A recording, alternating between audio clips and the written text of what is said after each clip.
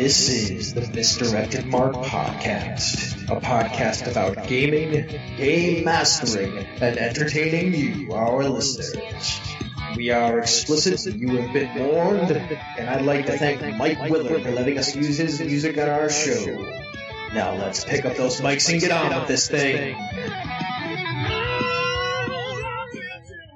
Yeah, so I'm thinking Marvel Universe, but we're all playing the MCU Avengers stuck in the 616 universe. That should be some fun combinations. Yeah, I'm thinking I'm going to run Star Wars, where Luke, Han, and Obi-Wan get gunned down in front of the players.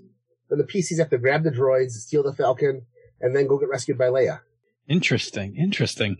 I think I'm going to do a Star Trek game set during the rebuilding after the Dominion Wars. You'll have your own ship, and you'll be like in the Delta Quadrant trying to broker peace with the Jem'Hadar forces, who now like find themselves kind of leaderless and at odds with each other because the white is running out. Yeah, I think all those will be fun, but no matter what, the fans are going to be confused. Probably. And with that, welcome to the 427th episode of the Misdirected Mark Podcast. Tonight, we unpack running and playing RPGs and established IPs, from movies to books to comics, and even published RPG properties. Along the way, we'll take your suggestions, comments, examples from the chat room for life before jumping into the after show. But first, my name is Jerry. My name is Phil. And I am Old Man Logan. Good evening and welcome to the show. All right, as is the usual course during the COVID times, we are doing a temperature check before we enter the house. Phil, how you feeling? Physically, I feel fine. Could probably use a little more sleep. Probably. I don't even want to get into it, but as we were joking before the show, my watch app is making fun of me for my lack of sleep. But I feel fine physically. Mentally, yeah, I'm actually okay. I don't know if I recovered enough during the weekend or I don't know. Whatever it is, I'm feeling okay. So I'm like a solid okay right now on both fronts. Jer, how about you? I'm doing pretty good. The up and down weather here in Buffalo, we've got temperatures that are these days when it goes below freezing, above freezing, below freezing. That's what happened with my allergies. But aside from that, I'm pretty good. As I mentioned on our Slack room, last night I took a couple of meds, and my neck was starting to help me sleep. So I woke up this morning and I was logy as hell. But I thought I'd be one of those days I'd be pounding 5-hour energy all day. But once I got to work, I was fine and had a really good day at work and a lot of things done. So I'm feeling kind of pepped up right now. Bob? Awesome. So physically, I feel great. I've been getting really good sleep the last few nights. Shut up. Nothing's, yeah. Just because you don't sleep doesn't mean the rest of us can't. Yeah, physically, I feel great. Mentally, I am running the gauntlet. I am under COVID quarantine. My housemate has confirmed COVID. We have been in quarantine lockdown since Friday. We're on day 5. And, I'm like, moving about my house, like trying to, like ninja my way around this fucking virus to make sure I don't get it. She spends all her time upstairs. When she has to come downstairs, she wears her mask. When she comes downstairs, I put my mask on. So I've usually got it around my neck ready to go. And I'm spending more time in my room so that we're making sure we're separating good. But it's like, I'm like, I need to get through this quarantine period and you're like halfway there, right? It's like a 10-day or 14. 14 for her, 10 for me. Is that accurate? She's got it. Unless you show some sort of positive Unless I show sign, some kind of signs, yeah. I will remind you that driving in your car is still technically quarantine. Yes, it is. Like if you just need to get out of the room. Away, yeah. Yeah. The other thing that I did all day today because it was nice and sunny out was I went out into the driveway in the back and wandered around the driveway in the sun, got some fresh air and some sunshine. Here's my recommendation for you. Tomorrow's going to be like a high of 60 degrees. Oh, yeah. I say you get on the highway, window down, Boston More Than a Feeling, turned up loud, and just, like go, like hit Hamburg, and then just like bounce back and come straight back home. Yeah. Like just get out, a little fresh air, some drive-in, a little change of scenery, like just, out of the room without putting anyone in danger because you won't actually be out or interacting with anyone. Yeah, that is actually an excellent idea that I will most likely do. Actually, I recommend the Boston. Yes. Crank Boston's greatest hits, because 4-play long time will get you cranked up too. Boston is always good. I'm a huge fan. And we'll talk about that a little bit when we get into Yes, our we one will. thing, which is next. So, hey, one thing. I finished up Legend of Korra today. How did you like the ending? What an ending. I don't know anything about the show, but I've heard many good things about the ending. That was a hell of an ending. And now I'm super looking forward to what they're going to bring when they do the new series and the new movies that they're going to do. I'm very curious to see if there's going to be more of a time jump. Are they going to bring back characters and, whatever. But yeah, very enjoyable, totally different from the original Avatar: The Last Airbender. Totally different show. But very enjoyable. Had a really good time with it. So now we're going to go on to Jerry. I watched a movie on Hulu called Boss Level. As did I. It's got Frank Grillo in it, who you know as Crossbones from the Marvel Universe. Okay, sure. And it is basically Groundhog Day meets John Wick. Guy wakes up every day, and immediately a bunch of assassins are trying to kill him. Oh, all right. I think I've seen previews for this. Yeah. The only downside is it also has Mel Gibson in it, but he gets killed a lot. I definitely have seen previews for this. Yeah. Okay, yeah. But he's a minor character. But it's basically about a guy who wakes up every day and gets killed by about 12:47 every day, if not before, and doesn't really know why. But because they keep killing him day after day, he keeps getting better and better at surviving and knowing when to duck in that. And he doesn't, as the movie goes on, he first kind of gives up, like he's got no reason to not just go do this every day. He doesn't know how to stop it. And then he gets a reason to change what's going on, so he gets to do other things during the day instead of just get killed. And then he gets a reason to try to save the people he loves. And so it starts out with him just kind of surviving and then kind of doing some cool stuff with his life, and then finally realizing if he plays this right, he can save the world. And it's just awesome. But they use 4-plays long time very, very well. Yeah. Multiple. It's one of my favorite. Boston's 4-play long is one of my favorite songs anyway. But man, they use it to such an ultimate degree. It is Boston amazing. is still to this day my favorite band of all time. And when the first action sequence starts and they start playing Boston, I'm like, ooh! And then you get the climax and they're playing it again, and I'm like, yeah! Oh yeah, it is amazing. It is fun. I mean, it's an action comedy. So I mean, you're gonna expect it's gonna be a little absurd. Yeah. It doesn't make you suspend your disbelief too far. It's not crazy. It's not chaotic. It's not chaotic. Not understandable. But it's fun. Yeah. But yeah, if you enjoy action movies, if you enjoy action comedies, if you enjoy the time travel, how am I going to use time travel to make my or whatever you want to call and this time loop to make my life better thing? It's really neat. And it's just fun. I'll probably watch it again. I mean, it's got some good stuff. It was a fun movie. It was very entertaining. Yeah. So that was me. Phil, what's your one thing that gave you life this week? Yeah, surprisingly, my one thing that gave me life this week was graphic design. Yeah. I went on a graphic design bender in Infinity Designer this week. Yeah, you did. to get stuff together for my 2 new games. I'm launching 2 home campaigns. So I've got a campaign about to kick off in iHunt, and I've got a campaign kicking off in the Sprawl, and I wanted assets for Roll20, and I was like, I think I'm just going to go make some. And I made this kind of cool, playmat for iHunt with some post-it notes on this tabletop, so that we can quickly just throw text boxes onto them to make aspects.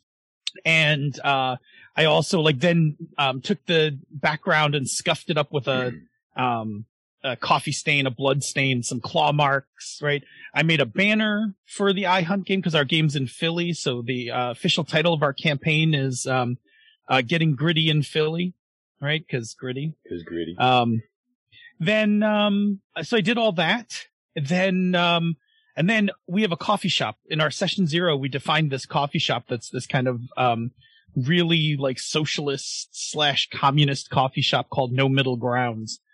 And I was like, I'm on a roll today.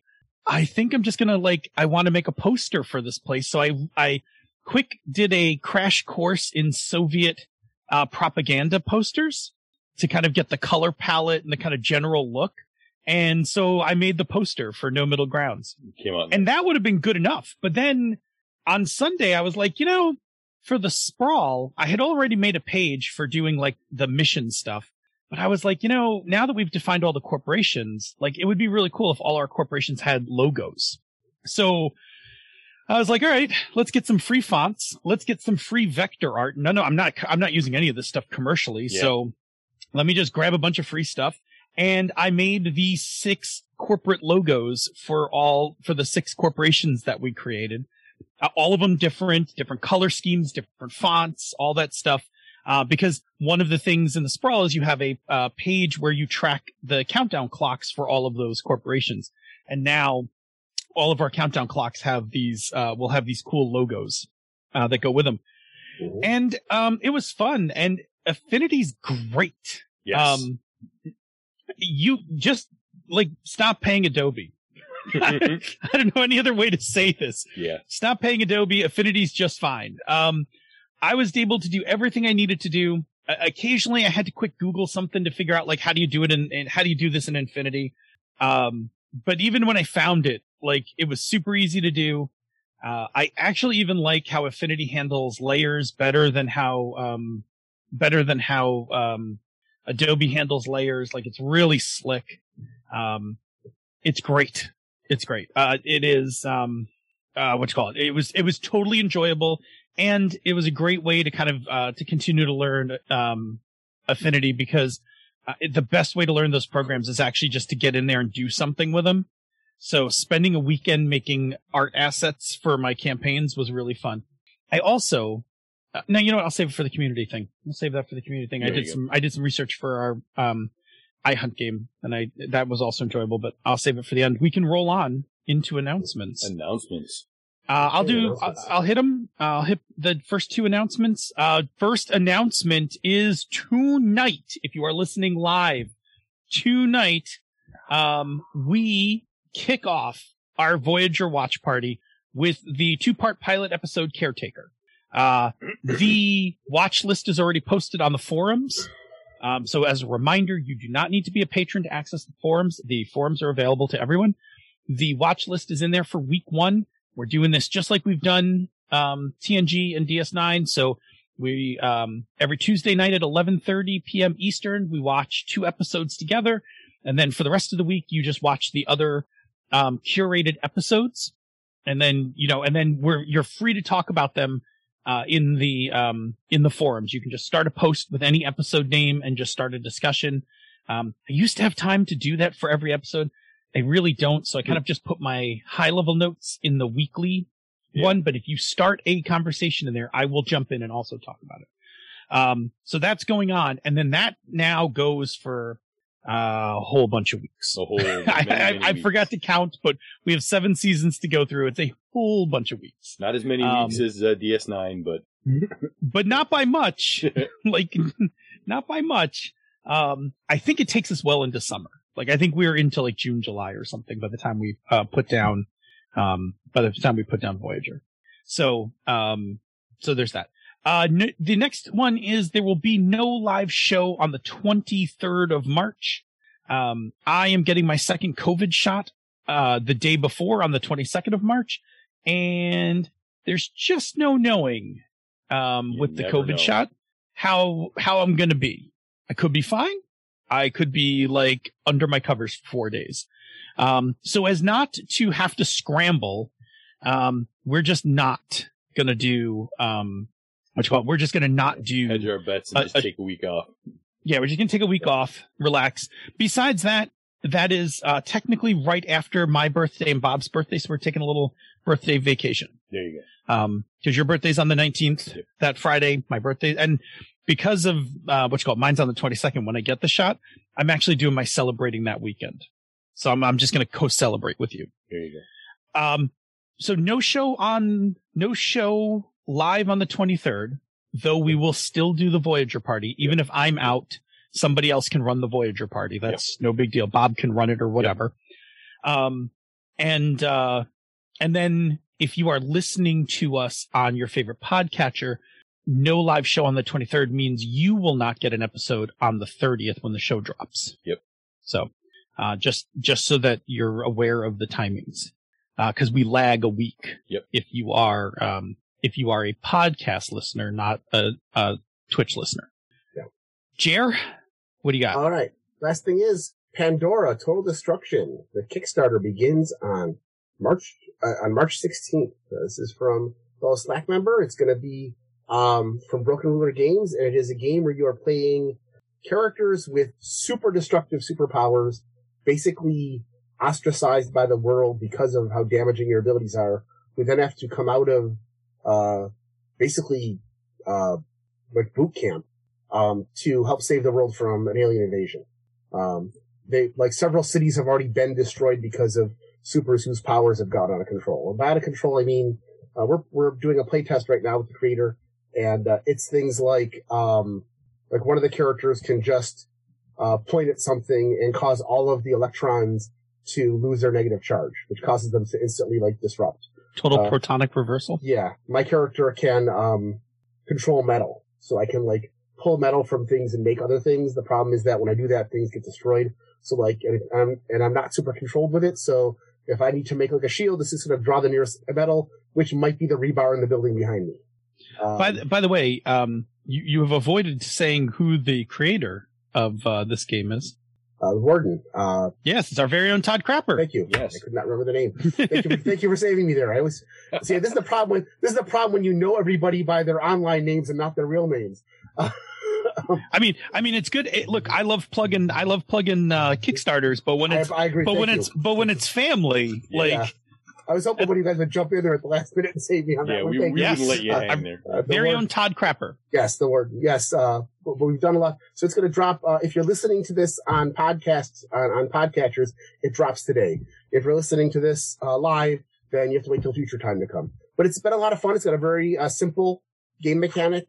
Not a lot of dice. You can probably put your character on a 3x5 card. Sweet. And a lot of your, it's all success with complication, failure with complication mechanics. The only thing is, of course, this is one of those games where complications, while they might not do things to you, complications also often have massive collateral damage. Yeah. I like it even more.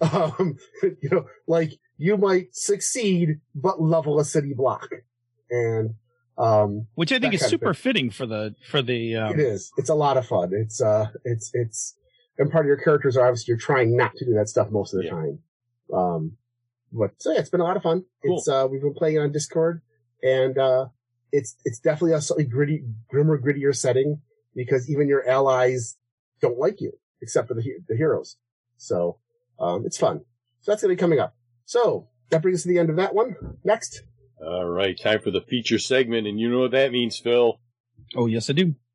And here we go. Workshop! You're playing in the IPs. You're going to play a game, but no, wait, you're doing it different. Are you doing it wrong? Are you doing it right? How are you ever going to make this campaign with this IP work? We're going to tell you here in the workshop. Oh, yeah, and don't suck. So, last week we started talking about ways to play and establish IPs, and it piqued my curiosity. But this topic is far from new. Countless people have talked about it, given advice about it before, but tonight we're going to take a look at it from the misdirected mark perspective. We're going to look at what makes an established IP what it is, why they're fun to run games in, and the pitfalls they can create. And lastly, we're going to talk about just how to get the most fun out of them. But as a quick note, this topic is so big that we're not going to have time for a roundtable tonight, so our format's going to be a little different. We're still going to take a break and check with the chat room as we go, but you won't have our three big questions at the end. Also, this topic got big enough that we're only going to focus on established IPs that existed before they were RPGs. Even though things like The Forgotten Realms, Dragonlance's Kryn, Pathfinder's Galorian are all excellent IPs, they work slightly differently, and they're going to be a discussion for another time. Yeah, so, seriously, when I started writing the episode, it ballooned up really quickly. Like, I was writing and writing, and I finally looked at the page count of the show notes, and I was like, oh man, we gotta I gotta move the break into the middle of these notes. And we gotta stay tight. Yeah. With that being said, the bosses will be mad. We're gonna be like, hey Phil, what's an established IP? So I should probably hit this button. Yes. Behold! You are in the presence of Definition Panda. Yeah, let's, we got a lot to cover, so I'm going to try to stay tight on this definition here. We're going to work it backwards, right? So we're going to start with IP, right? Short for intellectual property. Technically defined as a work or invention that is the result of creativity, such as a manuscript or design to which one has rights and for which one may apply for a patent, copyright, trademark, etc. Okay? The thing is, we've all been exposed to a whole bunch of IPs in our everyday life, right? Just every media that we interact with, books, all of that stuff, are IPs, right? The most, you know, among us here in the geekdom, right? Some of the most, massive ones, right? Star Trek, Star Wars, Marvel, things like Firefly, right? Like all of these things. Like, we're all familiar with intellectual properties. In terms of role-playing games, an established IP is a world that we can run a game in. And in the case of many IPs, right? In the case of many of these IPs, they were not created for role-playing games. That's actually going to be our focus tonight, is we're going to talk about IPs that were not created intentionally for role-playing games. So we're going to take somebody's world and we're going to merge it with mechanics to get that role-playing game. And so thus the IP really becomes independent of the mechanics. So, look at some of the RPGs that are out there that share the same IP. For example, in Star Trek, there's the classic FASA version. There's the Lug version. There's the Cypher Star Trek. There's the 2020 Star Trek. There's even a whole line of GURPS Star Trek books. Yeah. And they're all different mechanics for the same game universe. Under Marvel, there's the famous face rip Marvel superheroes. There's the card-based Saga system.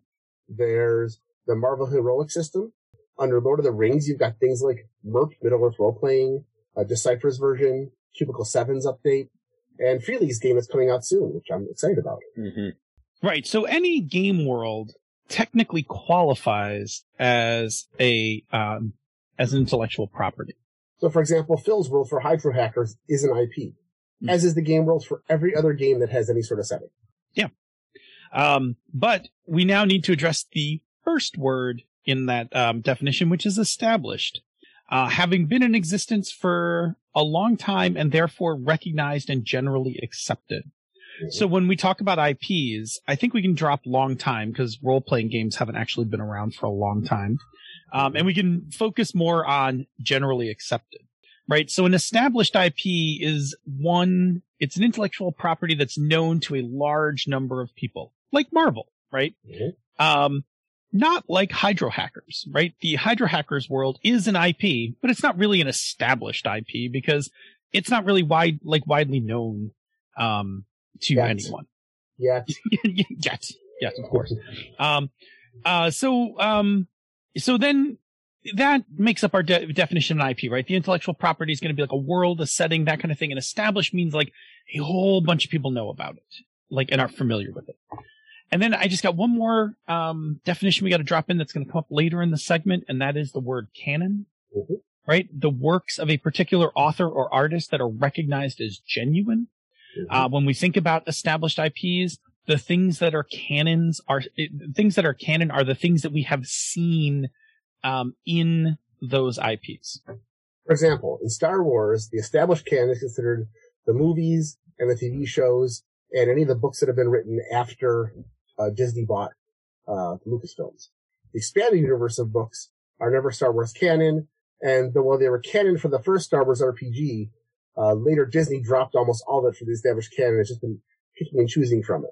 Yeah, I think they gave it like a nice little, they gave it like a cute name and like kicked it to the curb. Expanded universe is what they called it. Is that what it is? No, they created Legends. Legends, I think is what. Legends, like take this and they just picked up the box and put it outside. They were like, we're done with this. But hey, sorry. They had to do something because there was a lot of stuff and a lot of. There was a lot of stuff. There was a lot of uncomfortable stuff there. That they're picking and choosing the best stuff from. Those of you who watch things like Rebels have seen characters from the EU show up. Even the Mandalorian, some of the stuff in the Mandalorian comes from the expanded universe. They're doing a good job of picking the things that are useful. And, don't get me wrong. Less squicky. When in Mandalorian they mentioned Thrawn, I was like, oh, okay. All right, good. Like, yeah, absolutely. Like, look, don't drop a moon on Chewbacca, but yes, bring Admiral Thrawn. Yeah. Like, all right. And do not read The Courtship of Princess Leia. Just don't. Yeah. So, all right, wrapping it up. Go ahead, Bob.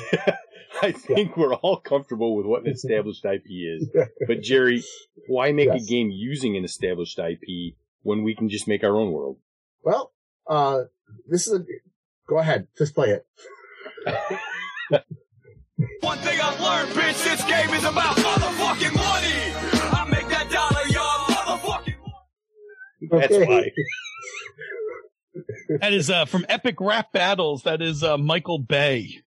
For those of you listening, it's also the first time Jerry's heard that quote. That's why it was kind of funny.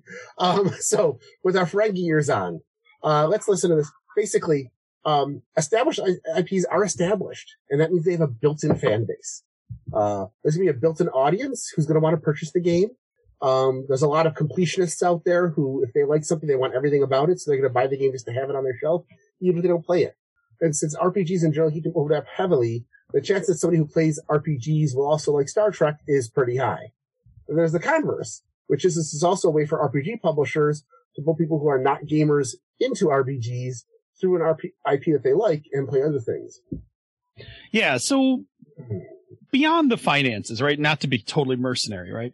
Beyond the finances, the other reason that publishers like established IPs is that they're also geeks and gamers as well.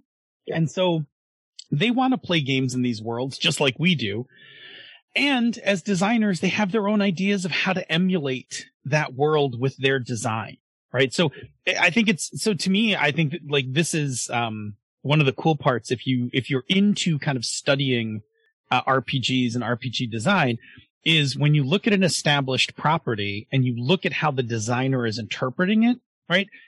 They're telling you through their design the things that they think are important about that IP, right? And they're pulling out, like, how well do they address the tropes? How do their mechanics emulate the things that we see on TV? Because if we're talking about an established IP, the way that people regard an established IP as being, quote, good or not, again, totally subjective, but many times it's, when I play it, does it feel like the media that I was consuming?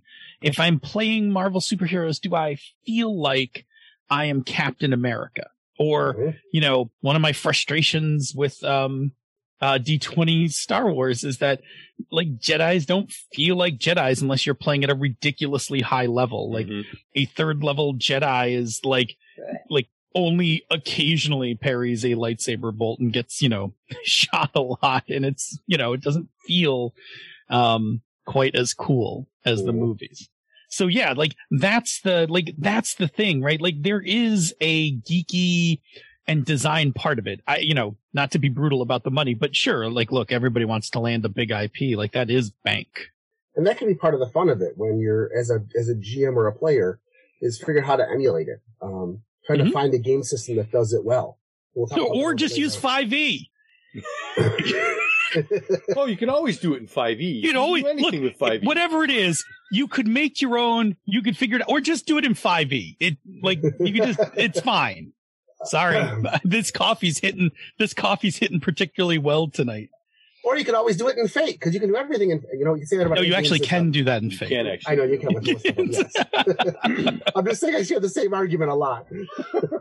Hey, listen, I got friends who will tell you can do it in Savage Worlds, and you can't always do it in Savage Worlds. Oh boy, that's the other one, right? Oh, I just every game system. No, but it can be fun it can actually be fun to try to play around with those. We'll talk about that a little bit later, though. With the money idea and the finances and game design, the hardest part, though, is getting the established IP in the first place. Because now you're in the land of lawyers, royalty payments, and approvals. it's going to be pretty hard to get an established IP as a small publisher, and this tends to regulate the established IPs of larger publishers. In addition, there are often going to be rules on what you can and can't do with your product along the same lines. But if you get an established IP into the vault, a publisher can push it all the way up to a totally different tier. Look at Evil Hat Games before and after Dresden came out. Dresden not only made Evil Hat a lot of money, but also gave them a huge fan base, which allowed future projects like Fate Core to be so successful. Margaret Weiss Productions had all of those Firefly and CW projects that were on its list that really kind of pushed them into the forefront for a couple of years with things like Supernatural and Smallville and Buffy and Firefly.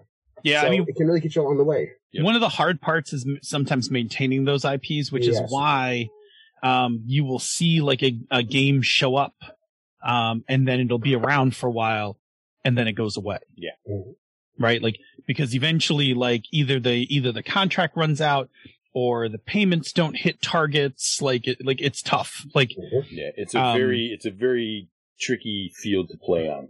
Yeah, I am very much in love with a very obscure IP, and everybody that I've wanted to make a game out of, and people have warned me to just clone it and scrape the serial numbers off it, because it is not worth tangling legally with what it would take to make it into to actually get the IP, because it's not actually that established. It's not that well known, and it would be more of a pain in the ass to manage the license than it would to just kind of file off some serial numbers and make the game myself. Yeah.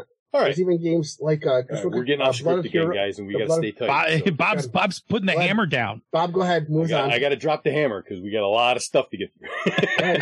It's your fault, Phil. Remember that. Yeah. It is totally my fault. So there's an incentive for making an RPG about established IPs, such as TV, comic books, movies. But before we get into GMing the GMing aspects, is there ever a time when a game becomes an established IP itself? Yeah, we're actually starting to see that happen now, right? Like, as games and gaming becomes more and more popular, we're starting to see games become IPs for other games, right? And we're starting to actually see games become IPs for other media, which is also really cool. Yeah. For example, Mass Effect is totally IP. There's so much well done there's a fan-made Fate version out there that exists. That is an excellent version of the Mass Effect world. It is also slightly controversial. Fate, a little bit controversial Fate version. Okay, bring that back up in the after show then, because I want to know what's going on. So, sure. Yeah. Sure. All right. Things like the board game for Root is the IP for an RPG from Magpie. The art tale story in Cyberpunk tabletop role-playing game IP is the basis for a video game. The board game Battleship became an odd movie. I was going to say a terrible movie, but your opinion may vary. So I'll just say it was an odd movie. And so on. Right. Go ahead. I mean, Super Mario Brothers the movie. That's all I'm going to say. So I mean, Battleship says enough, but my mileage is very different. Than I was the one who wrote the word terrible into the Street Fighter killed Raul Julia. I haven't seen enough of the movie to say it was terrible. Because I turned it on. Every time I turn it on, I can't follow it, so I turn it back off again. I challenge you to watch that movie. It's not good. All right. The Holy Grail, of course, is when an RPG becomes the IP for a movie or TV show. Though it's still possible that will be bad. Hence, most of the D&D movies made to date. Definitely the first one. Go ahead. Go, Bob. The first D&D movie was not a good movie. The general consensus, not a good movie. Second one, there's a lot to like about it. Not great, but there's a lot to like about it, as Jerry has in the note. The third one actually was a well put together movie. It's still not great, but it was way better put together than the other one. Yeah. And we'll talk in the after show about why that is. So go ahead. Bill? Okay. But it's still the dream of every RPG designer to have one of their settings cross into media. I mean, by the way, Netflix or Amazon Prime, if you're listening and you want to hear a pitch about a world where hydropunk Robin Hoods steal water to keep their neighborhoods alive, Just call me. Call me. Do you know anybody at Disney? I don't know if I don't think I can swing Disney dollars there. All right. So now that we've talked about the publishing and the business side of established IPs, how about we focus on how to use them in your games? Because we are a gaming podcast after all. Am I right? So, Jerry, what is it about established IPs that can make them an enjoyable RPG experience? Well, first of all, there's a number of reasons why. The number one is fantasy fulfillment. It's a pretty useful experience among role players that you're consuming some sort of IP and think, I would love to play in this world. I want to play in John Wick or Star Wars or whatever. Number two, the RPGs are simply a more mature and structured way of playing pretend. And for many of us, especially us Gen Xers who were outside playing through their childhood, we did things like Star Wars or G.I. Joe, by acting out the characters. I shot, you missed kind of thing is taken out of the picture with RPGs.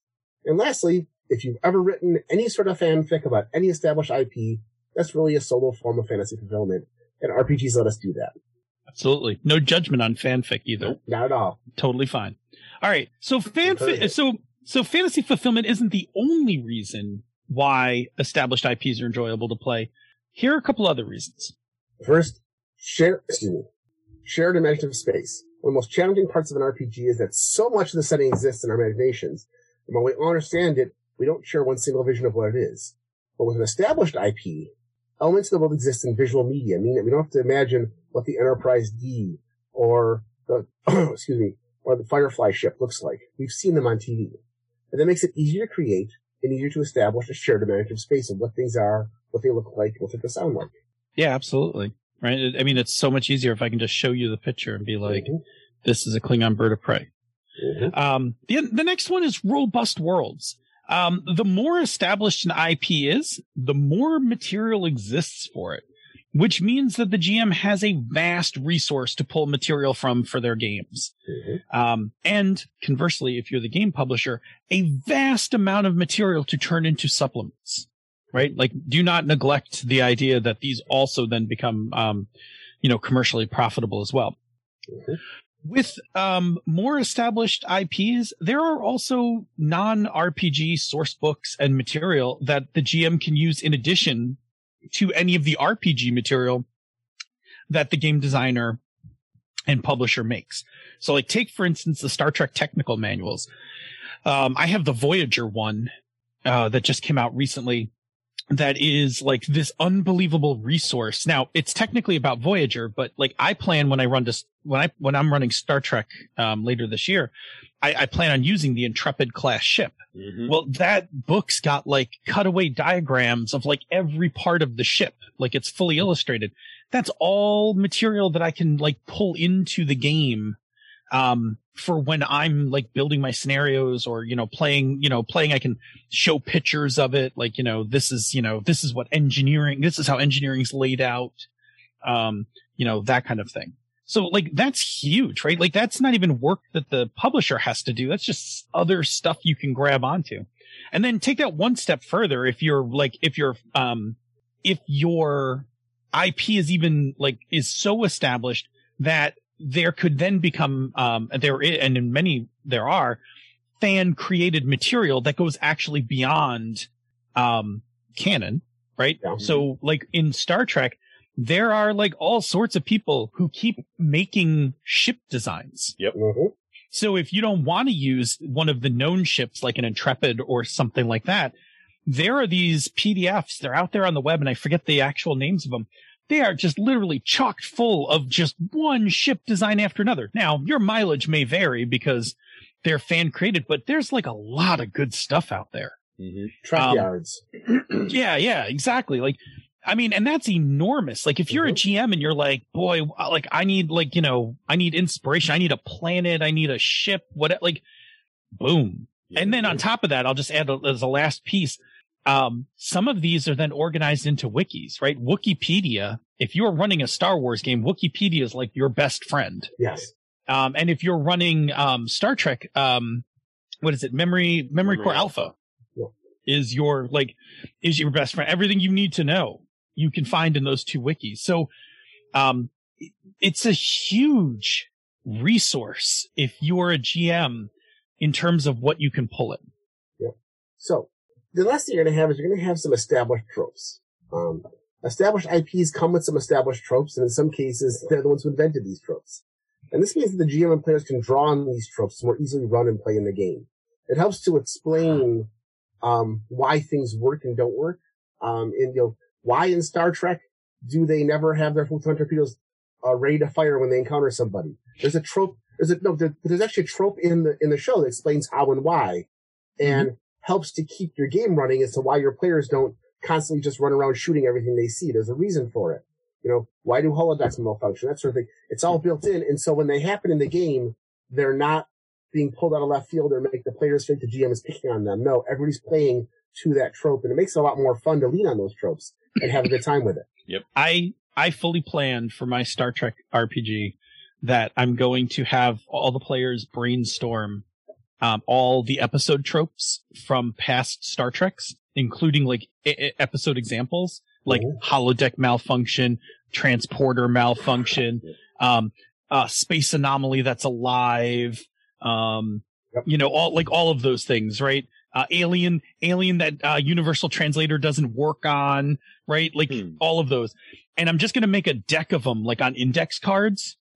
And that's how I'm going to pick my adventures. Like, I'm just going to, after we finish one, I'm just going to, shuffle through the cards, and I'm just going to be like, and the next one is, Mirror Universe episode coming up. Yeah, baby. Right? So, for all the good they are, what are the issues that can cause an established IP not to be as much fun? Yeah. So there's some challenges, right, to running, there's challenges to running established IPs, without a doubt. They're not insurmountable. So we're going to talk about some of these issues. They're not insurmountable, but if the expectations are not set properly for these, they can make things less fun for people. And we're going to go through them, and it's going to get, we're going to talk about it. It's going to get really subjective here, because some people are going to be like, oh, this is I don't care about that. And other people are going to be like, I'm going to rend my garments if you do that. Right. There's a really famous, in the first year of Gnome Stew, there's a really famous, article on the website that's called, the Star Wars IP must die in a fire, something to that effect. Was it Star Trek or Star Wars? Star Wars, I think. Star Wars. Did I say Star Trek? No, you said Wars, but I couldn't remember. Okay, I think it's Star Wars. We can look it up. Matt Nagley wrote it. But the idea was that it talks about the frustrations of running established IPs with certain people. And it's really not that the IP needs to die. It's really talking about the frustrations that sometimes that crop up. But here we go. We're going to go through some of these challenges. Jerry, what is the first challenge when it comes to an established IP? Determine your canon. As we just mentioned the definitions, there's different definitions of what constitutes canon for the IP. For the Star Wars game, do you want to run in the third trilogy or expanded universe? Do you want to run, back in the prequel series? Do you want to run before or after? What are you pulling out? And if that hurts your head, let's talk about where you'd want to run a Marvel game. And I have my own canon that borrows from several Marvel Earths, and it doesn't really look like any of the existing canons at this time. So just do what you can. The challenge is coming up with an established canon for your game, and then letting people know what it is.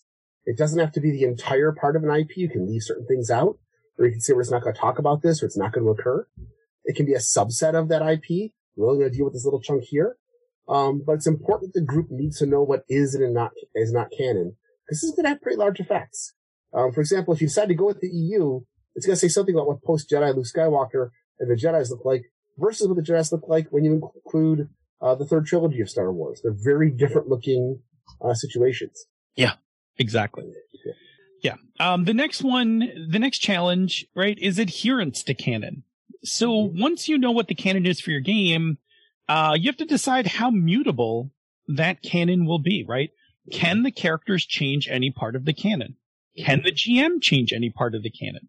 So going back to Star Wars, if you add in the prequels, then are you counting midichlorians in your game? Right? I mean, technically it's canon. Bob made the face, right? But it's canon. How much canon are you going to adhere to? Are you going to snip some out? Are you going to, allow wholesale changes, that kind of thing? For some people, This is exactly the reason they're here to play, right? Is to play in the, to play in this established IP, but they want to make their own impact on the canon, right? So such as having, a superhero team that was also on the battle world during the first Secret Wars. Holy crap, I want that. Yes. Right. Yeah, it's totally fun, but I've read the Secret Wars comics. I know your characters weren't there. Like, or were they? So, or were they, right? I'm going to go back and check. I've got the trade up on the shelf, but I'm pretty sure they weren't. But that is adherence to canon, right? Does your characters get to go to Battle World or not? For some people, that's going to just they're going to rend their garments in frustration, because they want to keep the canon intact. But they want to be they still want to interact with it in some respect. So maybe they didn't get to go to Battle World, but maybe they were in New York City while everybody else was on Battle World. I want to play that one too. That sounds like a lot of fun. Yeah, I mean, that's a fun one, right? There were still plenty. Magnetic Colon Lad couldn't have been on Battle World somewhere other than where the fighting was going on. It's just a whole tale of these superheroes lost on some road trip traveling around Battle World. Meanwhile, everybody else is fighting Galactus and shit. Ooh, look at that. They wind up getting home I don't know, that was a weird trip. And why is Spider-Man in this? Why is the Hulk's leg broken? Yeah. Anyway, what's the next one, Jer? All right. Next you have to be aware of is, what is your continuity of events? If your game is taking place at the same time as some of the canon material, your stories have to occur in a way that they don't conflict with that continuity. So if you're doing a Star Wars adventure that takes place during episode 4, and you set your adventure on Alderaan, you better get those players off planet before it's destroyed if you're trying to maintain some sort of continuity. And this gets trickier the closer you are to the characters and the events that make up the canon. If you're playing before the established canon, you're adhering to it, then anything you do in the canon's past can't disrupt the events to come. So you can't steal the Millennium Falcon before episode 4 and then keep it. Han and Chewie need it. And so you can steal it for a small period of time, but eventually they're going to get it back from you. Yeah. Or you give it up and they find it, whatever. Right. Okay. Which is totally cool, right? That's a totally cool kind of thing. If you're doing that in a game, it's hey, for a couple sessions, you have the Millennium Falcon, right? But then at some point you got to leave it somewhere. So Han and Chewie found it. We just never heard the story about how they lost it and found it again. Right. Okay. The last challenge is the IP's main characters, right? So you need to determine how you're going to deal with the main characters that are in the IP. Are they going to be present in your game? Will the characters have a chance to meet and interact with them? In games that have level progressions, D20 like games and things like that, main characters are usually ridiculously powerful. Mm-hmm. If you're playing a low level D20 Star Wars game, you don't really want Luke Skywalker showing up a whole bunch because that NPC is going to outclass you in every front. That's like throwing Elminster into your party dynamic. Exactly. It's exactly that problem, right? But in other games like superhero games, it's way less of an issue, right? It's almost expected that in a superhero game, you're going to do crossovers with established canon characters and things like that, right? So your heroes, as you roll them up, may be just as powerful as the Fantastic Four. So teaming up with them for an issue to fight, Terrax or something, not a big deal. It's totally fine. And in fact, probably characters players will want that. Because teaming up, your tank teaming up with the Thing, to punch, Terrax and through a building might be a lot of fun. Mm-hmm. So, as a GM player, you also understand that some or all these questions may be more important to some players than others, depending on their love and understanding of source material. It's also important as a player to remember that your GM may not have your knowledge. So as a player, you also have to be understanding that you discuss with the GM ahead of time, what is going to happen when something comes up and you need to discuss it. Because you can't be sitting there being that rulebook player who's like, oh, no. And, Captain Earthworm 735, he didn't take on Dr. Nematode. He didn't do it until 6 episodes later. Just don't be that guy. All right. But now that we understand the challenges and perks of established IPs, let's take a quick break and check in with the chat room. But first, Bob, tell us about another show on the Misdirected Mark Network. Why, yes, I would love to tell you about a show called Zhanghu Hustle. Train alongside fellow students Eric Farmer and Eli Kurtz in Zhanghu Hustle. Eric and Eli make their kung fu stronger by watching wuxia films and then discussing how to apply their observations to game design. Good stuff. And if you follow their Slack, they are starting to do watch parties again with these shows. They did one. They just did one last weekend. Yep. Nice. So, that last bit that you put in there, Jer, is absolutely the reason why there was one day where Chris was like, "I'm going to run Star Trek," and I'm like, "I can't play this game." Not because of Chris, but because I was going to be the asshole. Yeah. I was like, I can't play this because if I play it, I'm either going to chew out the inside of my mouth, not saying anything, or I'm going to definitely be the asshole who's like, but actually in this episode, like they were able to use an inverse, tachyon field, blah, blah, blah, blah, blah, blah. Like I would totally have been, I 100% know this so bad that in order to play Star Trek with the group of players I wanted to play with, I made them go to Star Trek school. Right? Like I made people go to Star Trek school because I was like, no, you will play this wrong. Mm-hmm. I need to make sure you understand Star Trek before we play. You must have a baseline level. Yeah, and that's, look, I mean, I don't want to be the asshole, but I think it's important to recognize that I could be, therefore I need to do something about that. Yeah. And it's important to cover that. I've mentioned a couple times about playing Lord of the Rings, the GM who didn't take into account the fact that only one of his players had ever seen the original cartoons or read the books, and so they didn't have any love for his characters or anything. They were just playing the game like your typical 1980s murder hobos. And he was not happy and eventually flipped the table because he hadn't established to us what was important, and it worked both ways. That's exactly what would have happened, Phil, is you would have had the same kind of thing going on. And so it's important to have that happen. I was the only player in that group who knew Lord of the Rings, and it was not good when we decided to rip off the ring from Frodo. So, and you guys are right now playing a Dresden game. Yeah. Which is interesting because Bob voraciously devours every Dresden book, like the moment it arrives in his mailbox. Mm-hmm. And Jerry's read like a Dresden book. 2. That's it. Two Dresden books. I enjoyed them. I just have to read the rest of them. Yeah. But I'm saying like that's really good because that's actually like, I mean, we don't have a lot of time to have case studies, and maybe we do have to have an extra episode to do some roundtable stuff, but that's actually like a really good discussion because you guys are playing in a canon with very different levels of knowledge about essentially like 2.5 different levels. Chris and I are both voracious fans of the IP. Chris is actually a book ahead of me because I still haven't read the latest one. Jerry's read 2. Dennis has read a handful, I think.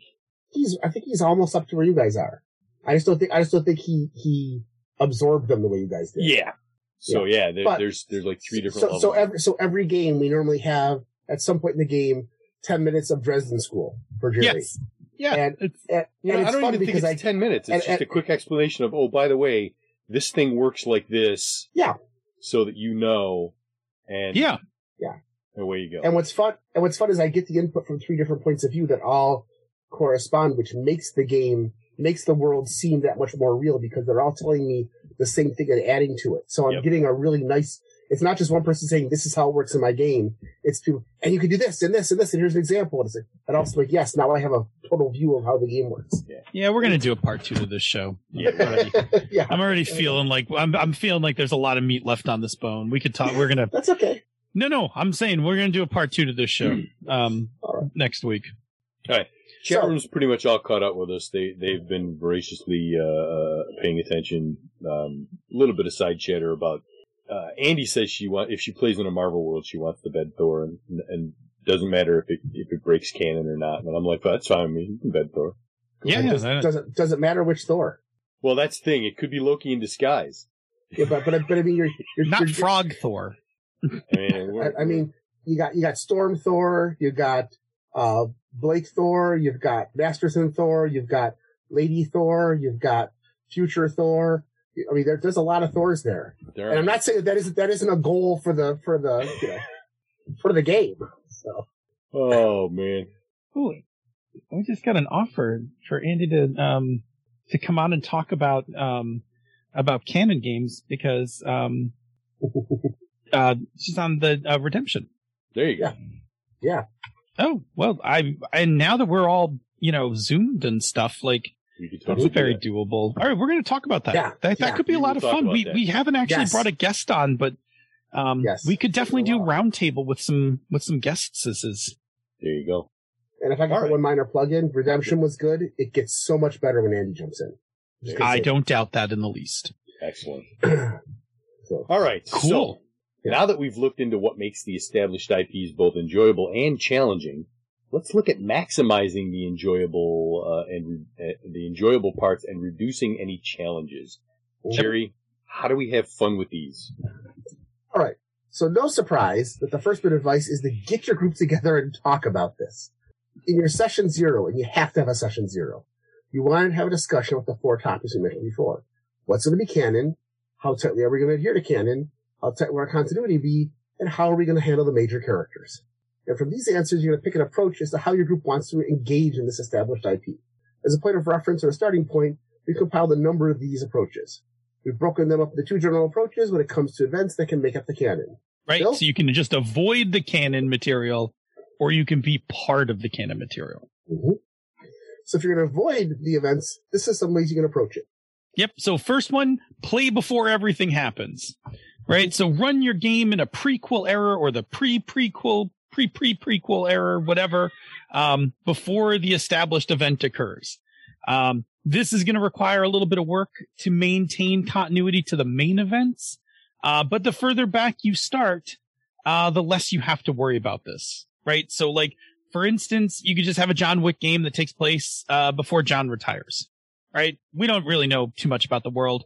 The only things we know is that there's a handful of characters you can't kill, right? Like that's it. And if you can just avoid doing that, and avoid, blowing up the Continental or something, you'll be fine, right? And then you can just go off and have John Wick goodness. And, there's another guy running around New York killing people or around the world named John Wick. Totally you fine. can also play after everything happens. Run your game after the established events end. You don't have to worry about continuity because all that stuff happened in the past. This is easy if the established set of events are not extensive. You only need to consider how far after the main events you want to start. So, for example, if you're running a hackers-inspired game of 90s digital social justice, have it take place after Zero Cool Acid Bird and the gang stop the attack on the Ellingson Mineral. Yeah. You just, they can just do other hacks. Yeah. And free and clear, right? There's just nothing else there to get in your way. Next one is play far away from where the events are occurring. You can play at the same time as the events, but your characters and stories are just nowhere near what's going on. And this allows your events to unfold in parallel. Like it allows the major events of the continuity to unfold in parallel to what's going on with your stuff. But it avoids the messiness of them bumping into each other or having to really work continuity points and things like that.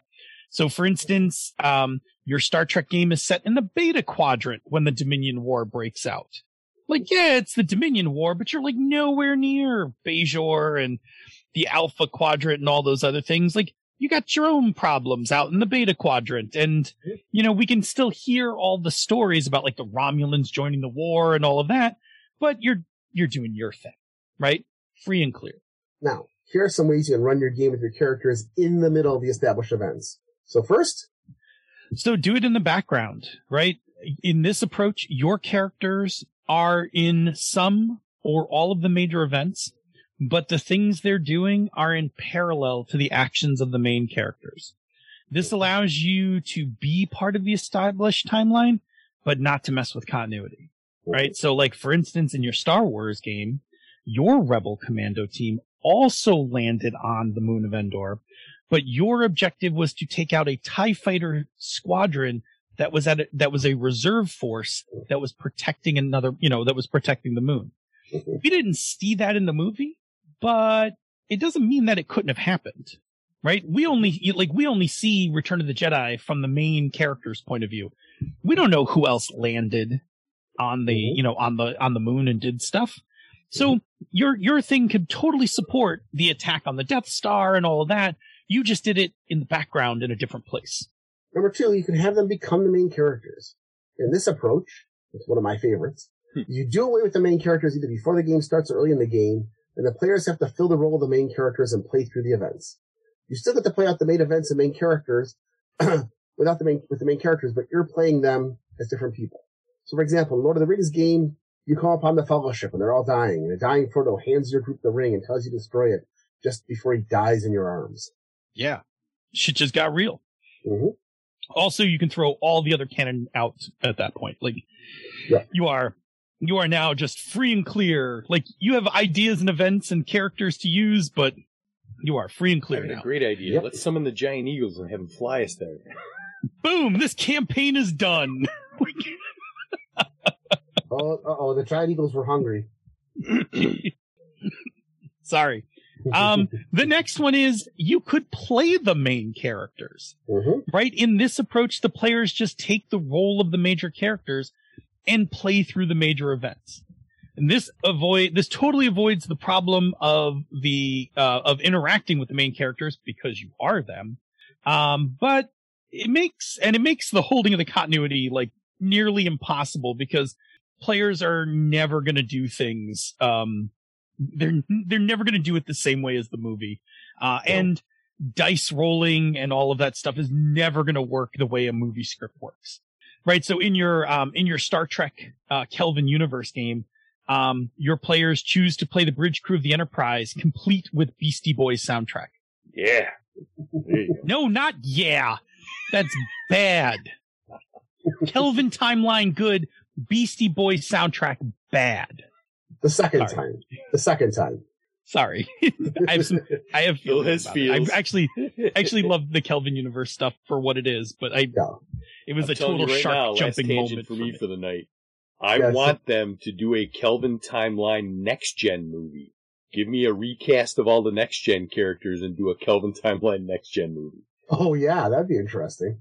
I'm just trying to imagine. So here's the thing, right? Here's where all right, few seconds aside here. This is where I stumble with the next gen version of the Kelvin timeline. The Kelvin timeline is the action movie version of Star Trek, right? Because it's the solve problems with phasers, fists, and cool flying. So what is Kelvin Picard like? What does Kelvin Picard look like? Because he's not a diplomat. He's like a swashbuckler or something. He's definitely not. Okay, but is he? Because even on the original series, Kirk was not as much a diplomat as he was. I mean, while Kelvin Kirk is much more of a two-fisted character, even original series Kirk was prone to like ask questions first but punch right after that. All right, I'm just gonna say this. Yeah. Kelvin Kirk jumps a motorcycle into an alien compound. Yes. To beat up bad guys. Yes. You're going to have to make the Jean-Luc equivalent of that. In the Kelvin universe is an action movie. It is not. Yes. It is an action movie set in a sci-fi universe, not science fiction stories. Yes. All right. So I'm interested in it. I just think what you do is you get rid of Picard and you just have Riker. Because Captain Riker is exactly what you need for the Kelvin universe. What's that? Perhaps, but not today. But not today. All right, back to the topic. All right, anyway. By the way, somebody asked what's wrong with Beastie Boys. There's nothing wrong with the Beastie Boys. The Beastie Boys totally slap. I just don't like that they use the Beastie Boys. They use Sabotage in the middle of the third Trek movie. I had a lot of problems with that. Anyway. Yeah. Jerry, what's another thing you can do? All right. Another thing you can do is you can declare that the established IP are playing an alternate universe to the one that you all know, which is basically what they did with the Kelvin universe. Yeah. Yes. Okay? This frees you from all continuity issues, as the established IP everyone knows is not messed up, and this world is yours to do with.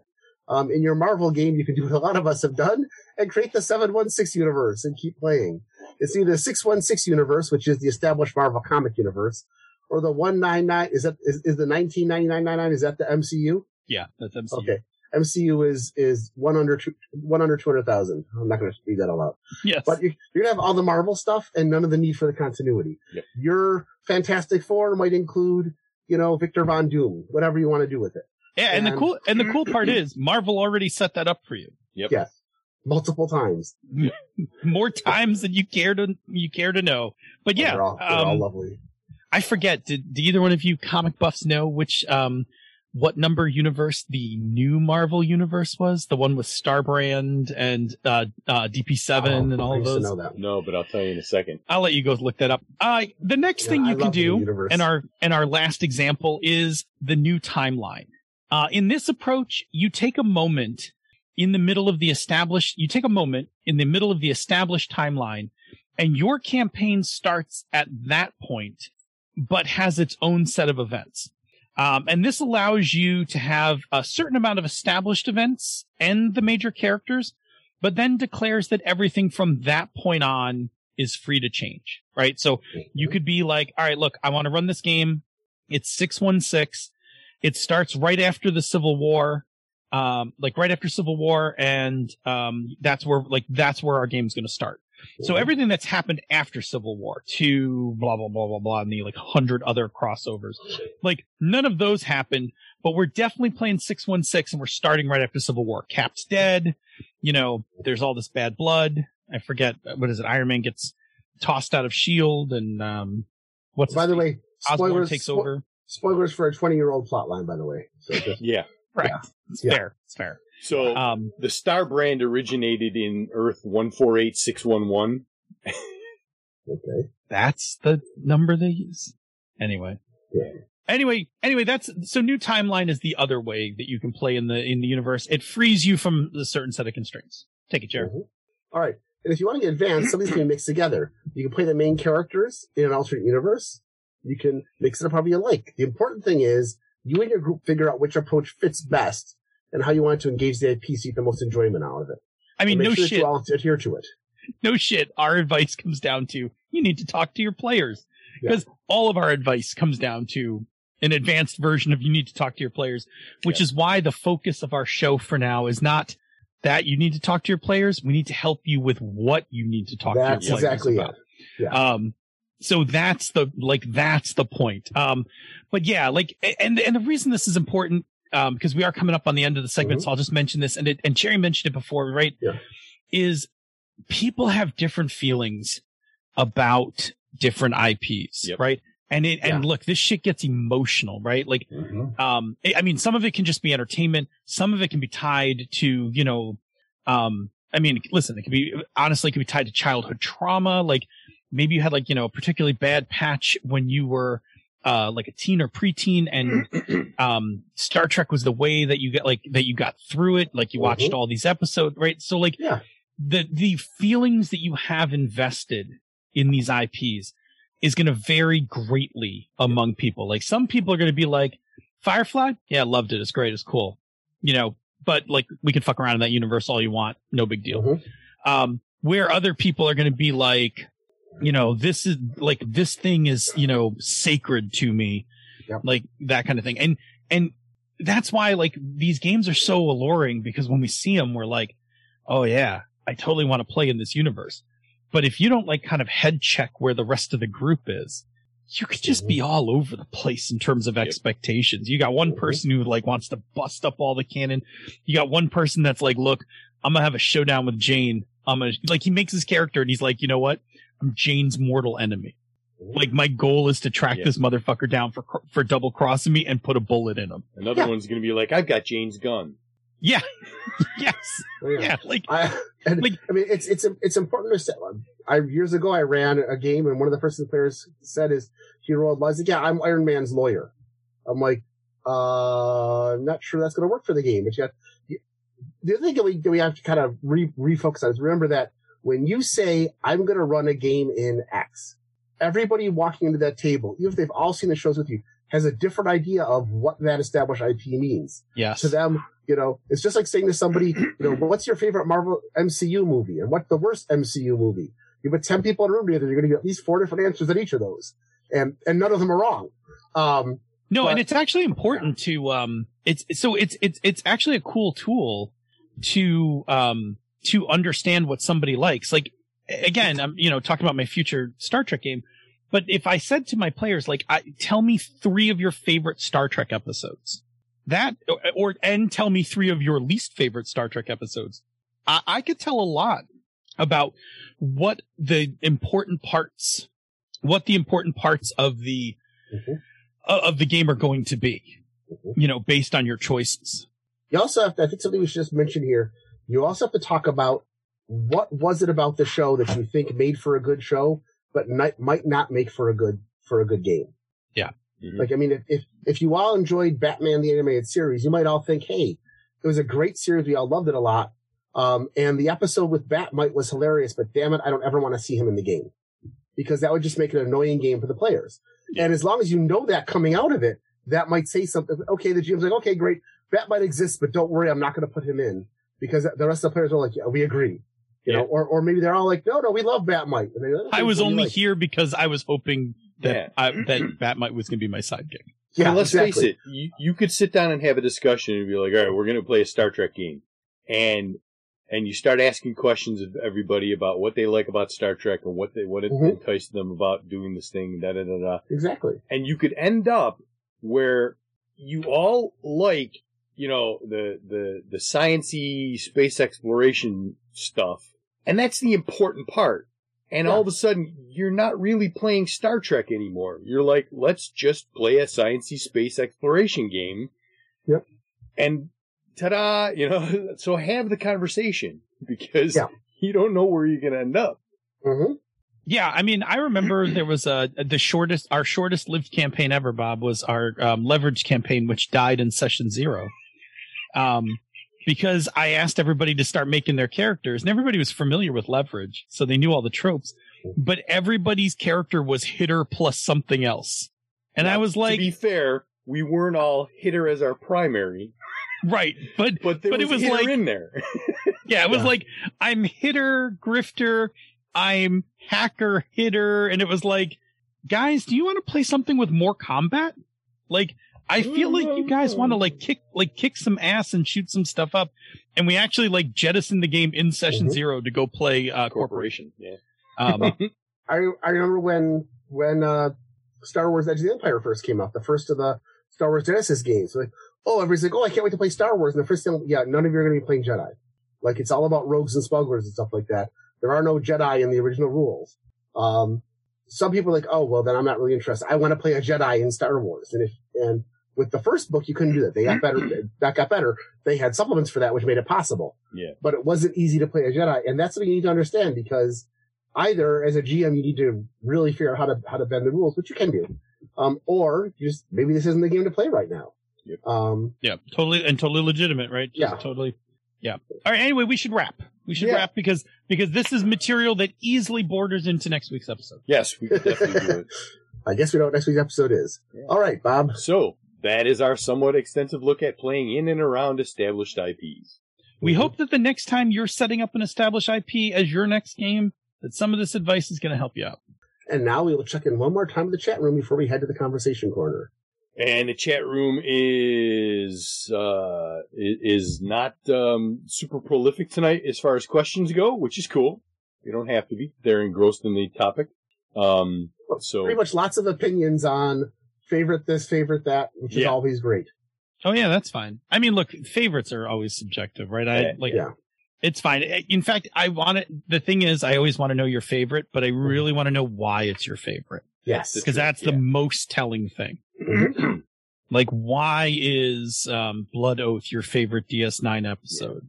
Or honestly, I think even more telling is, why is this other episode your least favorite episode? Oh, yeah. Tell me what it is about this episode that ruins it for you. Like, that's a huge, whatever. Like, I can't stand it when Barkley does something stupid and everybody has to fix his messes. All right, it's just like when I was writing back in college, where they said, find somebody who will tell you what they like and what they don't like and why. Not just it's good or it sucks, but why. Because that's really the important part. Go ahead. Andy is correct. Yeah. Sub Rosa may be the worst TNG. It is a hard competition between Skin of Evil and Sub Rosa, but I can't argue that Sub Rosa is not a terrible episode. It is awful. Crusher and the Ghost. Yes, Crusher and the Ghost. That's the worst episode. Yeah. Yes. Yeah. Skin of Evil's bad, but Sub Rosa's terrible. So maybe what you need to say then is, besides Sub Rosa and Skin of Evil, what are the 3 worst episodes? Yeah, that's fair. Because I think we can all agree that there are some episodes that are just bad because of the subject matter. And we agree we're not going to have that we're not going to have any of those. We're never going to have a Sub Rosa subplot in any game we run, whether it's Star Trek or not. because we're all responsible gamers. Yeah. So yeah. Oh yeah. I mean, that's the other part is like Sub Rosa is like really squicky as well. Yeah. Like, yeah. That's the other thing. Yeah. It's bad. It is. It's just horrible. Oh, Avoid the Barclay Robin Hood. Yeah. I mean, look, here's the thing about the first Barclay episode, right? Here's the thing. We all know that's what everybody was thinking about the holodeck. Yes. It's just that Barclay gets blamed for being the first person who you get to see into his porn folder, right? Like, there's a lot of Barclay gets bagged on for a lot of kink shaming. Like, like that's his thing. That's what he likes to do in his recreation. Like, I'm not saying it's correct or not, because there's a really weird thing on whether that's consensual, not like, I don't know. It's difficult. Yeah. But yeah, Barclay, we got to look into Barclay's porn folder, no one else's. Yeah. And, according to Quark, everybody's got one of those. Oh yeah, everybody's got one. Could be Vulcan Love Slave Volume 2. It could be. That's Quark's favorite. Yeah. Yes, but is he but is the Vulcan the slave or the master in that one? That's the question. That is the question. And with that, let's get out of here and get to the conversation corner. That is definitely an after show thing. Where is my conversation? Skedaddle. All right. Yeah. So we made it to the conversation corner. Welcome. Welcome to the conversation corner. All right. So, I will start us off. This was the long game week. So Wednesday night we had, Band of Blades, which was, of course, always good. I'll let Jerry talk about that one. We had our session 0 for Sprawl. All 3 of us did that. So that we can each touch on that a little bit. But the thing that I like about the session 0 we had for the Sprawl was, that we had a really nice, blend with the people that are playing the game and the ideas and the angles that they come at stuff. We got a nice broad mix of stuff. So I think it's going to be a lot of fun, to see what these characters do when we actually hit the ground running. So, that's all I'll say about that. We had our Forbidden Lands game on Sunday, which never disappoints. We had some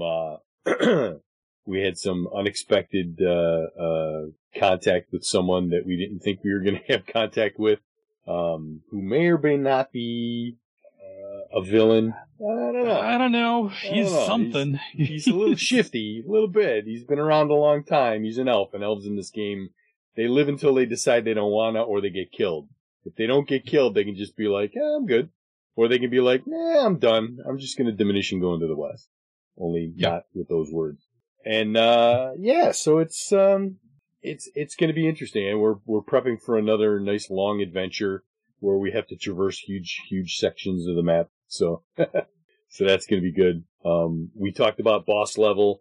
I will definitely probably watch that again because there are certain things about it that it's just super entertaining. And I love how, Frank Grillo, played the character. He looked like he was having a really good time, especially when he was getting killed, because you get to explore a lot of different methods of death. And, the other thing that I really enjoyed about it, and I don't know if you caught this, Jerry, but, I was like, and then I looked at the IMDb cast listing. The redneck with the pickup truck, Jerry, you remember him? Yeah, yep. That was Rob Gronkowski tight end Really? tight end for the Tampa Bay Buccaneers. Really? With longtime tight the end with the for harpoon? the New England Patriots, and unfortunately Western New York native. So watching him die was so gratifying. Especially how he dies. Especially how he dies, yes. Yes, So that's all I'll say about that. I didn't know that. He's the guy with the harpoon. Yeah, that's harpoon guy. Yes. So that was fun. Damn, it's got some good stuff in it. That's all I'm saying. Entertaining film. The other thing, yesterday I watched a little ditty called Operation Condor, which is a Jackie Chan bit from 1991 or 92. And so this is a Hong Kong or Chinese production. So there's all the dubbing. So all the voices don't match up. Even when they're English speaking people speaking English, they're still dubbed, which is hysterical. But I forgot how much I enjoy the frantic chaos of Jackie Chan just bouncing around a set. And then the outtakes at the end where they show you how this gag went bad and he hurt himself, or this gag went bad and he took a real punch that he wasn't supposed to take. And he's like rubbing his nose going, ooh, that hurt. You know? Yeah. Oh, I think that is some of the best parts of watching a Jackie Chan movie are both the choreography, which is so intense, right? And then the outtakes, which are you are just like, oh my God, I cannot believe he did this. Yeah. A lot of good stuff. And apparently there is according to the IMDb, there is an Operation Condor 2, which is titled, I think, The Armor of God or something like that. And so I'm like, I have got to go watch that because it was an entertaining. I thought this was Armor of God 2, Operation Condor, and I thought that the first one was Armor of God 1. I could be wrong. No, it's Operation Condor, and the second one is Armor of God. Okay. But yeah, it's weird because he's like some kind of an agent, not spy really, but kind of like it's kind of a cross between Indiana Jones and a spy, just a little bit of spy. It's an interesting premise, but I'm going to correct you. Armor of God came first. Operation Condor is Armor of God 2. Armor of God 2 is Operation Condor. Yep. Well then, in that case. Oh no. Okay. They're both known by both. I apologize. We're both right. Well then, apparently they couldn't decide what they wanted to call them. So. Yeah. And then of course, WandaVision wrapped up, and obviously no spoilers because there's a statute of limitations on it, and it's only been a few days. But it was fun. It was a good show, and it left us with some questions, and I'm very much interested in finding out what happens when we roll into the next phase of that storyline, because that's going to go into Doctor Strange in the Multiverse of Madness, and some Spider-Man No Way Home connects up to that in some ways. So there's going to be some interesting stuff. And trailers and little teaser bits are now coming out for Falcon and the Winter Soldier. And there is a bit, and I won't mention it because some people don't like to watch the bits leading in, but there's a bit where Falcon says something and they argue. Him and Sam and Bucky argue over something, and there's a semantic thing. I saw that. It's funny. If that's going to be the banter in this, I think then we are in buddy cop territory, right? This is like totally buddy cop territory. You'll have to do. This may be the MCU buddy cop movie. Yeah. Oh, I think I think that's what we're doing. Which I'm 100% for. All right, that's me, Jerry. Well, first of all, Band of Blades, which went very well. Again, we lost a few of our I call them white shields, Warhammer player, basically our rookies. For those who don't know Band of Blades, you play your main characters, and then there are a bunch of rookies that are part of the decimated army that you're part of. And on every mission, you only get to take half of the PCs with you based on the mission, and the rest of the players are going to be playing some of these almost nameless rookies, basically like first-level characters. You're playing first-level characters in a sixth-level adventure, basically. So every week, you might not be playing your main character, you might be playing one of these rookies, and who plays the rookies rotates through them, and so you might play them, the GM might play them. In a scene where one of the rookies wanders off, one of the people playing a PC might play a rookie. So you end up playing multiple characters. There's also a third subset of like management characters, like the Marshal and the Spy Master, that each of the players takes the role of to do some management stuff. And so you end up playing multiple characters. As a GM who also plays, I love this. I love playing multiple characters in games. People who've GM'd for me know that if I get a chance to pick up a sidekick, I'm going to do that right off the bat. It's a lot of fun because you get to develop multiple personalities. And as you go, because you're all playing these NPCs as player characters at one point or another, they begin to take on personalities of their own.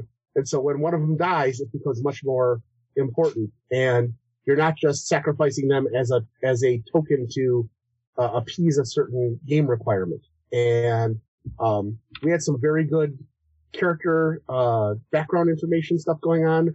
One of the rookies became an actual like player character level character. And everybody's getting a lot more background. And so if you enjoy writing backstories for characters, Band of Blades is a lot of fun because as soon as you're handed a rookie, you pretty much flesh them out and come up with a backstory for them and go from there. And so we've been having a lot of fun with the story, especially since Bob's character and Eric Noergita's character are sisters. And so there's also some family drama going on there as well. It plays really well. It's a lot of fun. And, I've come to terms with the fact that not all of my precious little minions is going to make it to the end. I play the Marshal, and my job is keeping track of all the NPCs. And when we have a new squad show up, I name them and cope with stuff and then hand them out to the player or let them pick them. And then we develop them. And as they go, I keep track of all those notes. And so, I have a special attachment to all of our little minions that keep dying. But it's a lot of fun. And, it's a great game. We played Sprawl Session 0. I'm looking forward to it. I'm a big fan of the Cyberpunk tabletop role-playing game, and the Sprawl is everything I loved about the original Cyberpunk game with a better game system, and I'm just excited about it. I can't wait. I even watched the movie this week. I watched the remake of Total Recall with Colin Farrell, and while it's like Venom or the Russell Crowe Robin Hood movie, it's a good science fiction movie. It's just a bad Total Recall movie.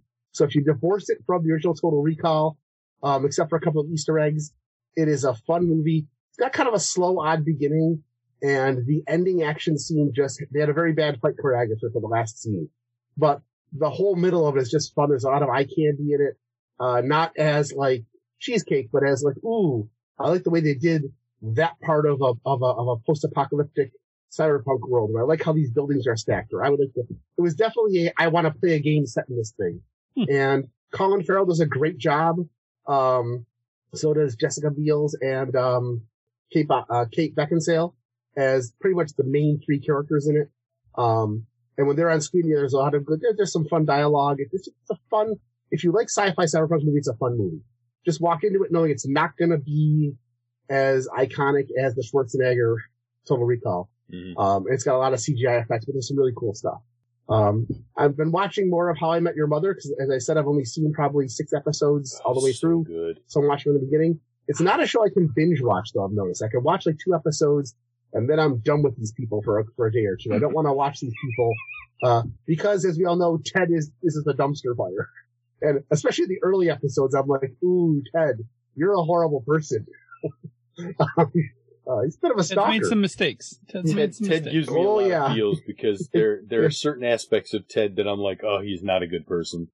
And then there are certain aspects of Ted that I'm like, oh, Ted, you're a lot like me, you know, the hopeless romantic part of Ted speaks to me and stuff like that. But Ted's got some I just keep cringing because there are so many episodes where he's like telling the story of like what he did, and he's not saying don't do this because it's a horrible thing to do. It's don't do this because I made a mistake and failed. And I'm like, you shouldn't be telling your kids to do this kind of stuff. But kids, as your grandmother says, never, what is it? Nothing good happens after 2 a.m. Yep. I'd argue with that. And lastly, of course, WandaVision. I enjoyed WandaVision. I thought it was a great wrap-up. Did it do everything that I wanted to see it do? Of course not. That's okay. I didn't care. We all had fan theories, and not all of them came true, and I'm perfectly good with that because what I got was a lot of fun, and it still gave me amazing like Easter egg rushes, and I was thrilled with it. So, and there's a moment of philosophy in it. That's all I'll say. Oh man, yes, yeah, which is now turning into its own meme, by the way. Yes, like that's also starting to meme out. Yes, and some fun songs. Phil. So also, I organized the session 0 for the Sprawl. My takeaway from it that I really liked was, we had a really good conversation as a group about where to set our game. So I was like, I said, look, we need to pick a city. I don't really care what it is because we'll make it our own, but let's talk about where we want the game. And wound up having a discussion of like, well, whatever city we pick is really going to have its own influence on the setting, descriptions of everything, going forward. And what we eventually settled on after discussion was Hong Kong. Yeah. And I was like, oh, kick ass. Hong Kong will be great. Yeah. I can do a lot with Hong Kong. Macau is across the bay. Like, we got a lot of good stuff going on here that we can, that we can use. And then we used, my hack of the Sprawl, which is, I don't have a good name for it yet. But it is where you get to play, good guys that don't do jobs for corporations, but you do jobs either on your own or for good people to, screw corporations. Yeah. And it includes a city mechanic. So we not only, picked Hong Kong, but as we defined our corporations, we also determined the influence that they had on the stats for the city. Yes. Which was fun because it was a way for us to also say, like, what kinds of stories we'd be interested in. So, like, one of the things that I think was very consciously done, is that our Hong Kong has no corporate oversight. It is a corporate Wild West, which is also one of the reasons I think it's really cool that the players are going to kind of like work to burn corporations, is that these 6 megacorps are, literally unchecked in this city. Yeah. And the problem is, and this is a cool duality, is that they actually do good things for the city. So, quality of life is up, necessities, access to water, power, medical, things like that. That's actually pretty high, and infrastructure is pretty high. So like, there's housing and there's arts and there's entertainment and there's like, people can buy houses and stuff. But at the same time, these corps are, polluting and they're running amok and they're like waging war on each other and they're screwing people over and just, with no boundaries whatsoever. So I think it's great because it makes the, populace weirdly complacent. Like, oh yeah, I got, I got screwed on that, but like, I also got a job like a couple weeks later.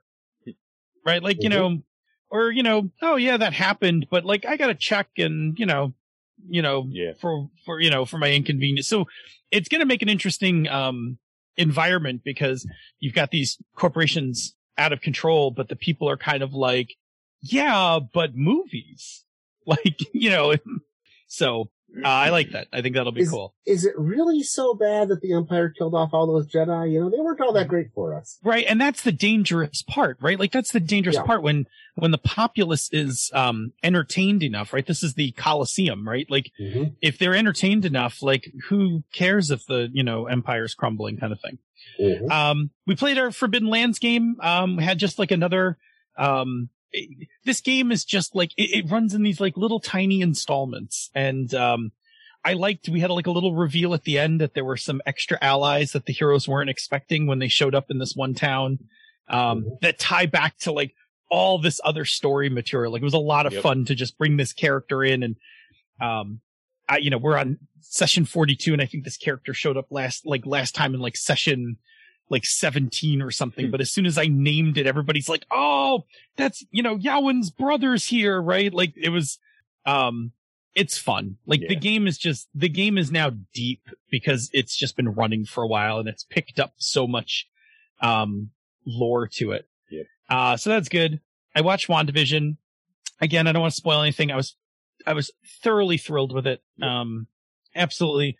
I flat out loved it. This is exactly the kind of stuff I wanted to see Disney Plus. Like, this is the reason I'm giving money to Disney Plus is to entertain me with Marvel stuff in ways that isn't just the straight up movie. Yep. Like WandaVision was very much a experimental kind of like storytelling thing, and I fucking loved it. So I do regular Marvel stuff, but also like I'm happy to give my money to make this kind of stuff happen as well. Is great. Watching more Enterprise. I gotta tell you, I like seasons 1 and 2 of Enterprise better than season 3 so far. I'm not hot on season 3. This is like dark Enterprise. This season 3 Enterprise. This is not, I'm still in the first half of it, but like, I don't know. I mean, it's fine. I'm gonna just keep working my way through it, but, they just like, they like turned up the darkness on it, and it's just like, I don't know. Like it was, I liked it better when they were a little more, out in space, driving around, waving to people like, hi, we're humans. We're new here. Now it's like the stakes are much higher, and, it's like a little darker anyway. Yeah. And I've been watching Jericho, this, old CBS, show, which I love. The premise of it's great. It's this like, they were far enough away from the nuclear blast, but they're still having to like try to live in this post-apocalyptic world where most of their stuff was intact. Like they don't have power. They'll get power later. But they like currently don't have power, and they're, trying to like make things work and, solve problems. Like, one of the characters needed antibiotics, and they had to like, go to like this abandoned hospital and try to steal some. Like, I like it.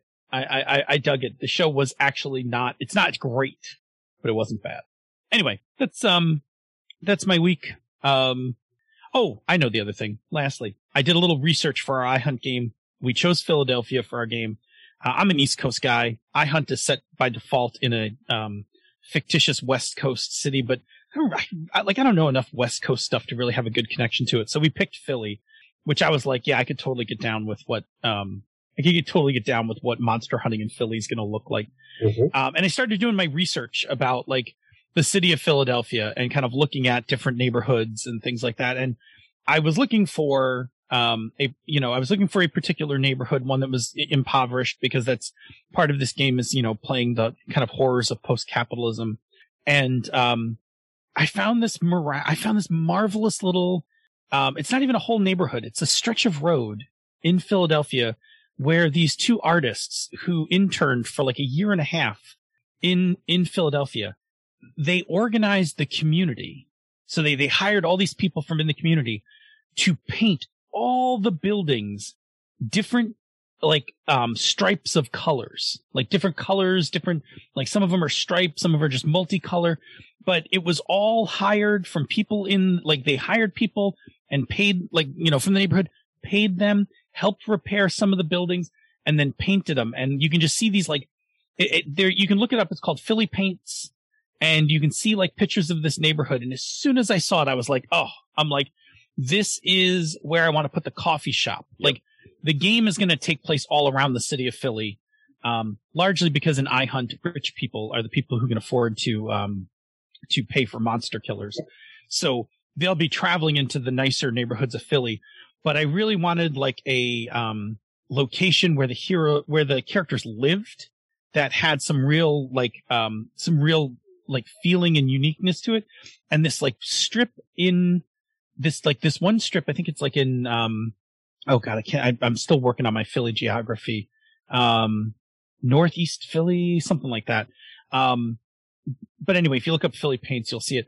Beautiful. These buildings are just beautiful. And I read the whole case study about the painting of how this whole project went, and how these artists, like, they came and they lived in the neighborhood for like a year and a half, and they hired everybody in the neighborhood to do this work, and just like how it made like how it made everybody who lived in the neighborhood feel better about their businesses and all of those things. And it was great. It was great. So it was really fun. And it's one of those things I love about role-playing games is taking that opportunity to learn something about different places, different cultures and things like that as a part of like, you know, learning to, you know, just like as we play games and we set up campaigns and stuff, I love, you know, kind of learning these things. So it was really cool. I very much dug it. It will give the neighborhood that we're going to play in some real character, and you can go right into Google Maps and actually go down the road and see these like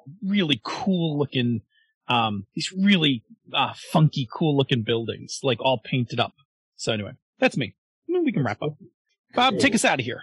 All right, time for the Patreon shout-outs, kids. Thank you to John, just John, MT Black, Matthew Petrozelli, Mike Olson, Padme's Lover, Robert Dorgan, Ryan Bolter, Texas Bento, and Troy Pitchelman.